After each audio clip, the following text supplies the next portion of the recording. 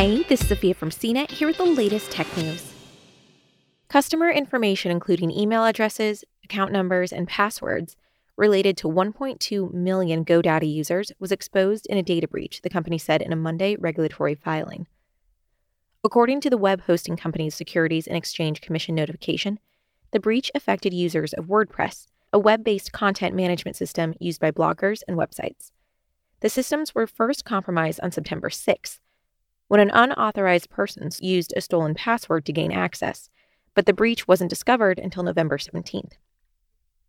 Up to 1.2 million active and inactive managed WordPress customers had their email addresses and customer account numbers exposed, GoDaddy said. In addition, original WordPress administrative passwords that were created during the account setup process were exposed. If those credentials were still in use, the company said it has reset them.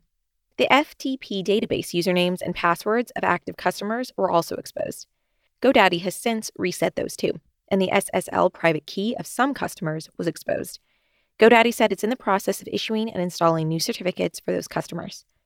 GoDaddy said its investigation remains ongoing and that it's reaching out to affected customers. Customers can also reach the company directly through its online help center.